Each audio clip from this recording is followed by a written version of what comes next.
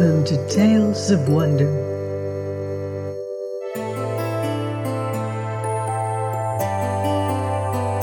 I'm Marjan, and here is the story of Thumbelina by Hans Christian Andersen.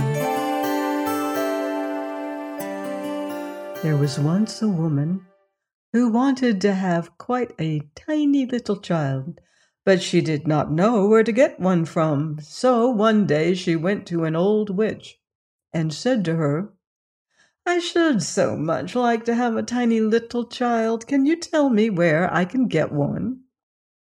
"Oh, we have just got one ready," said the witch. "Here is a barleycorn for you, but it is not the kind the farmer sows in his field or feeds the roosters and hens with, I can tell you.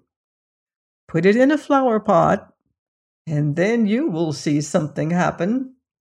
"Oh, thank you," said the woman, and gave the witch a shilling, for that was what it cost.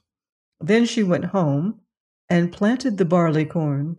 Immediately there grew out of it a large and beautiful flower, which looked like a tulip, but the petals were tightly closed, as if it were still only a bud. "What a beautiful flower!" exclaimed the woman, and she kissed the red and yellow petals. And as she kissed them, the flower burst open. It was a real tulip, such as one can see any day, but in the middle of the blossom, on the green velvety petals, sat a little girl, quite tiny, trim and pretty. She was scarcely half a thumb in height, so they called her Thumbelina. An elegant polished walnut shell served Thumbelina as a cradle. The blue petals of a violet were her mattress, and a rose leaf her coverlid. There she lay at night, but in the daytime she used to play about on the table. Here the woman had put a bowl, surrounded by a ring of flowers, with their stalks in water, in the middle of which floated a great tulip petal. And on this Thumbelina sat, and sailed from one side of the bowl to the other, rowing herself with 2 white horsehairs for oars. It was such a pretty sight. She could sing, too, with a voice more soft and sweet than had ever been heard before. One night, when she was lying in her pretty little bed, an old toad crept in through a broken pane in the window. She was very ugly, clumsy, and clammy. She hopped onto the table where Thumbelina lay asleep under the red rose leaf. "This would make a beautiful wife for my son," said the toad, taking up the walnut shell with Thumbelina inside and hopping with it through the window into the garden. There flowed a great wide stream, with slippery and marshy banks. Here the toad lived with her son. Ugh, how ugly and clammy he was, just like his mother. Was all he could say when he saw the pretty little girl in the walnut shell. "Don't talk so loud or you'll wake her," said the old toad. "She might escape us even now. She's light as a feather. We will put her at once on a broad water-lily leaf in the stream. That will be quite an island for her. She's so small and light, she can't run away from us there, whilst we are preparing the guest chamber under the marsh where she shall live." Outside in the brook grew many water lilies, with broad green leaves, which looked as if they were swimming about on the water. The leaf farthest away was the largest, and to this the old toad swam, with Thumbelina in her walnut shell. The tiny Thumbelina woke up very early in the morning, and when she saw where she was, she began to cry bitterly, for on every side of the great green leaf was water, and she could not get to the land.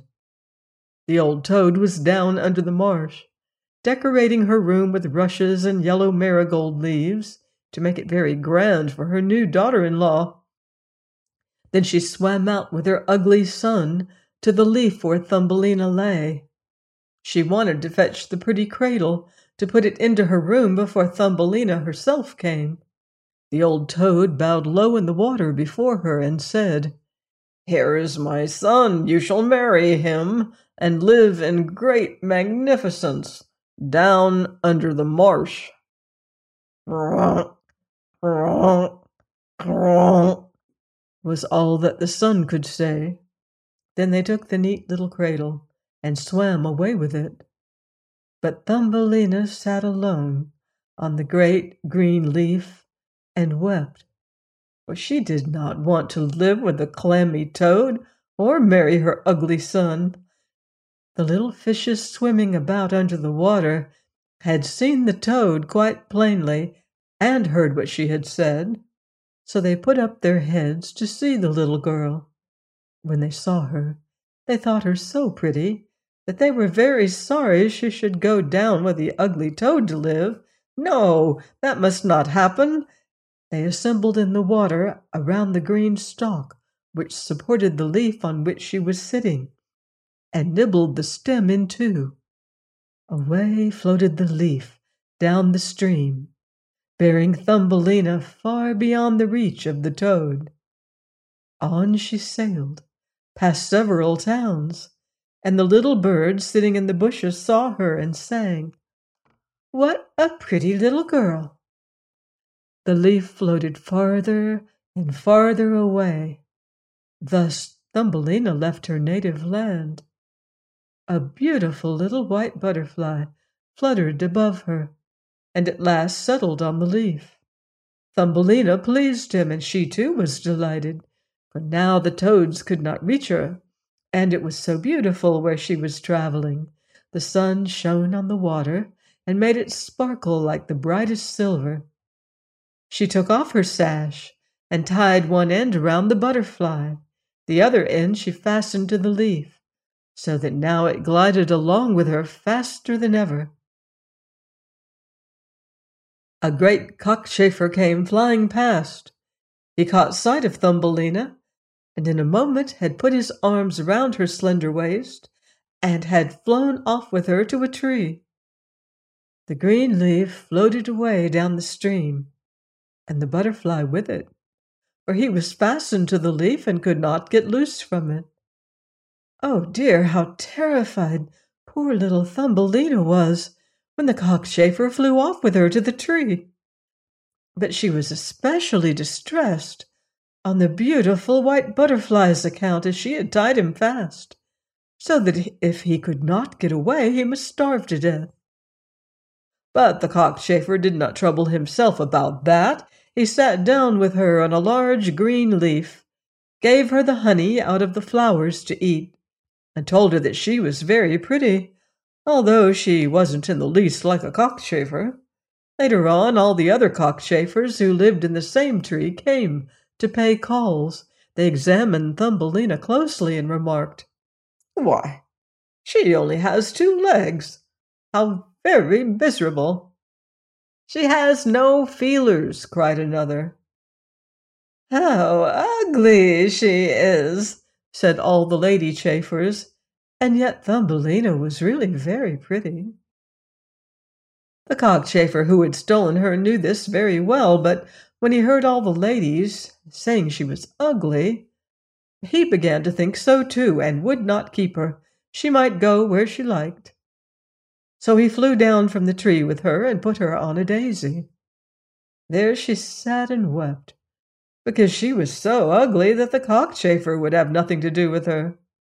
And yet she was the most beautiful creature imaginable, so soft and delicate, like the loveliest rose leaf. The whole summer, poor little Thumbelina lived alone in the great wood. She plaited a bed for herself of blades of grass, and hung it up under a clover leaf, so that she was protected from the rain. She gathered honey from the flowers for food, and drank the dew on the leaves every morning. Thus the summer and autumn passed. But then came winter, the long, cold winter. All the birds who had sung so sweetly about her had flown away. The trees shed their leaves, the flowers died, the great clover leaf under which she had lived curled up, and nothing remained of it but the withered stalk. She was terribly cold, for her clothes were ragged, and she herself was so small and thin. Poor little Thumbelina! She would surely be frozen to death. It began to snow, and every snowflake that fell on her was to her as a whole shovelful thrown on one of us, for we are so big, and she was only an inch high. She wrapped herself round in a dead leaf, but it was torn in the middle and gave her no warmth. She was trembling with cold. Just outside the wood where she was now living lay a great cornfield, but the corn had been gone a long time. Only the dry, bare stubble was left standing in the frozen ground. This made a forest for her to wander about in. All at once she came across the door of a field mouse, who had a little hole under a cornstalk. There the mouse lived warm and snug, with a storeroom full of corn, a splendid kitchen and dining room. Poor little Thumbelina went up to the door and begged for a little piece of barley, for she had not had anything to eat for the last 2 days. "Poor little creature," said the field mouse, for she was a kind-hearted old thing at the bottom, "come into my warm room and have some dinner with me." As Thumbelina pleased her, she said, "As far as I am concerned, you may spend the winter with me, but you must keep my room clean and tidy, and tell me stories, for I like that very much." And Thumbelina did all that the kind old field mouse asked, and did it remarkably well, too. "Now I'm expecting a visitor," said the field mouse. "My neighbor comes to call on me once a week. He is in better circumstances than I am, has great big rooms, and wears a fine black velvet coat. If you could only marry him, you would be well provided for, but he is blind. You must tell him all the prettiest stories you know." But Thumbelina did not trouble her head about him, for he was only a mole. He came and paid them a visit in his black velvet coat. "He is so rich and so accomplished," the field mouse told her.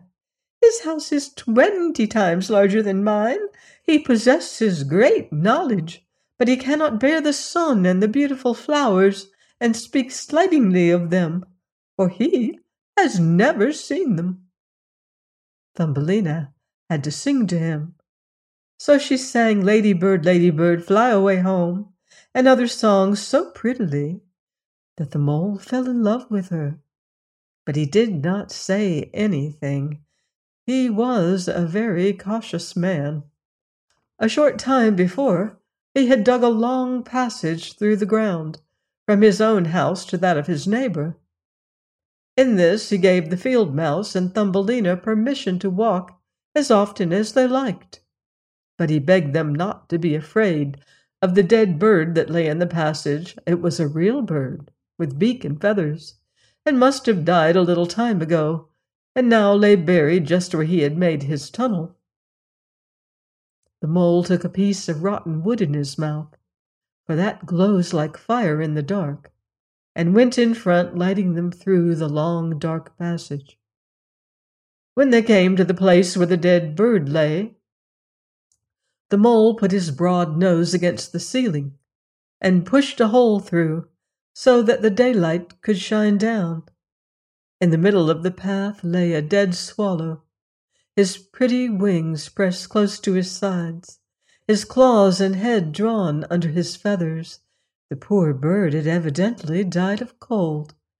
Thumbelina was very sorry, for she was very fond of all little birds. They had sung and twittered so beautifully to her all through the summer. But the mole kicked him with his bandy legs and said, Now he can't sing any more. It must be very miserable to be a little bird. I am thankful that none of my little children are. Birds always starve in winter." "Yes, you speak like a sensible man," said the field mouse. "What has a bird, in spite of all his singing? In the winter time he must starve and freeze, and that must be very pleasant for him, I must say." Thumbelina did not say anything, but when the other two had passed, she bent down to the bird, brushed aside the feathers from his head, and kissed his closed eyes gently. "Perhaps it was he that sang to me so prettily in the summer," she thought. "How much pleasure he did give me, dear little bird." The mole closed up the hole again which let in the light, and then escorted the ladies home. But Thumbelina could not sleep that night, so she got out of bed and plaited a great big blanket of straw, and carried it off and spread it over the dead bird, and piled upon it thistledown as soft as cotton wool, which she had found in the field mouse's room, so that the poor little thing should lie warmly buried. "Farewell, pretty little bird," she said. "Farewell, and thank you for your beautiful songs in the summer, when the trees were green and the sun shone down warmly on us." Then she laid her head against the bird's heart. But the bird was not dead. He had been frozen, but now that she had warmed him, he was coming to life again. In autumn the swallows fly away to foreign lands, but there are some who are late in starting, and then they get so cold that they drop down as if dead, and the snow comes and covers them over. Thumbelina trembled. She was so frightened, for the bird was very large in comparison with herself, only an inch high. But she took courage, piled up the down more closely over the poor swallow, fetched her own coverlid, and laid it over his head. Night after night she crept out again to him. There he was, alive but very weak. He could only open his eyes for a moment and look at Thumbelina, who was standing in front of him, with a piece of rotten wood in her hand, for she had no other lantern.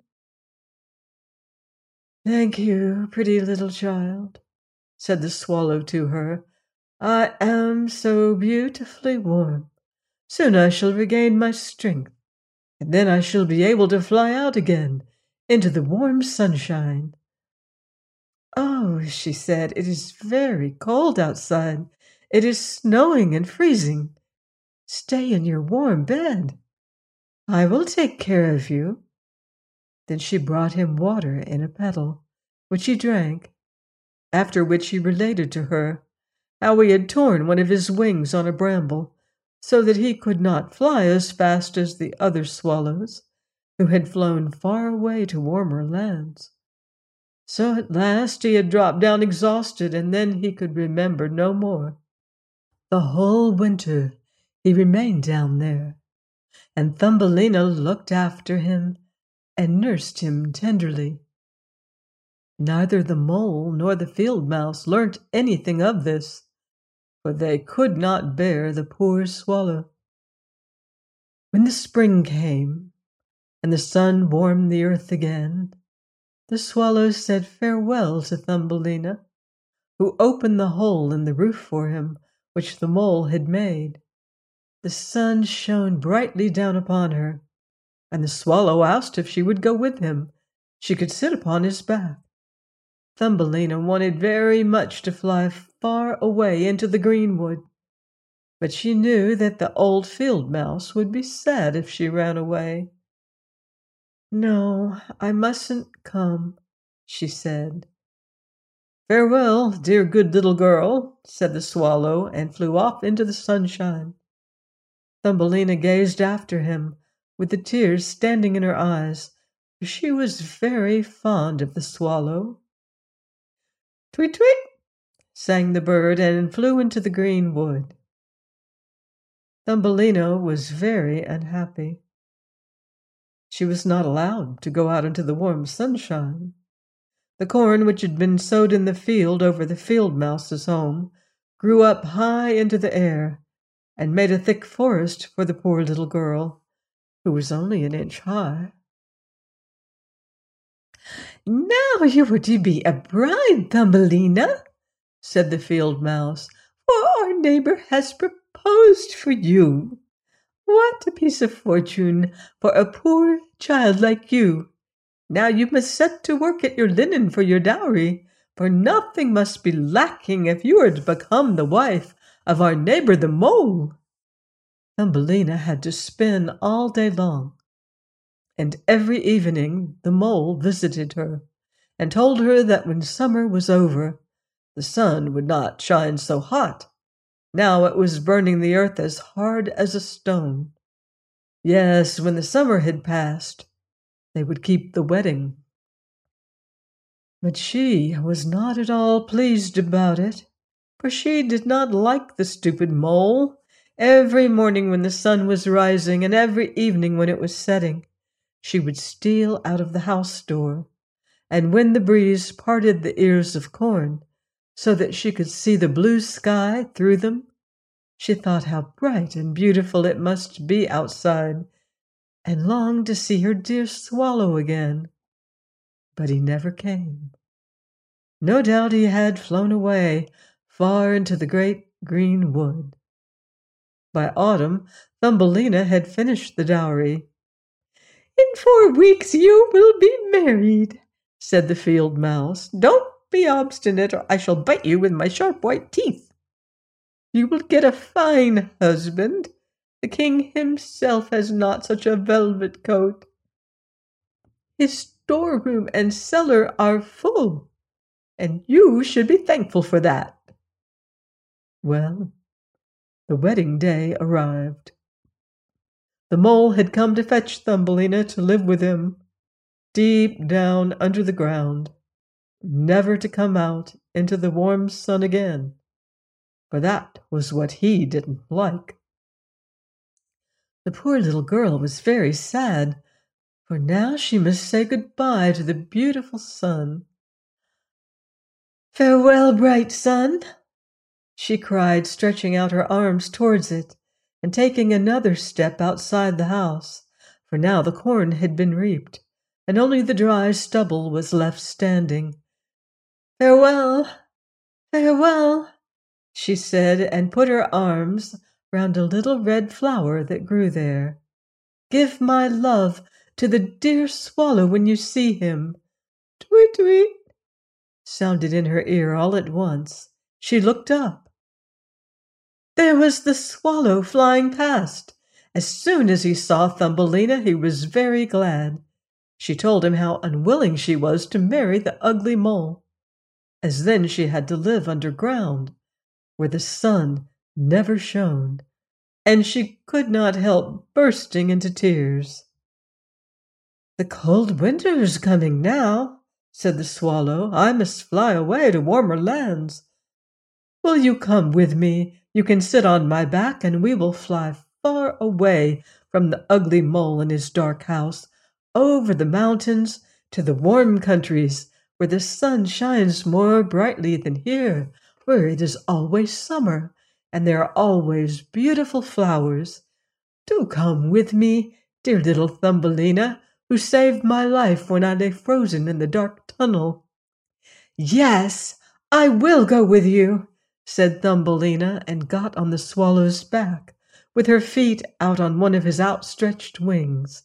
Up he flew into the air, over woods and seas, over the great mountains, where the snow is always lying, and if she was cold, she crept under his warm feathers, only keeping her little head out to admire all the beautiful things in the world beneath.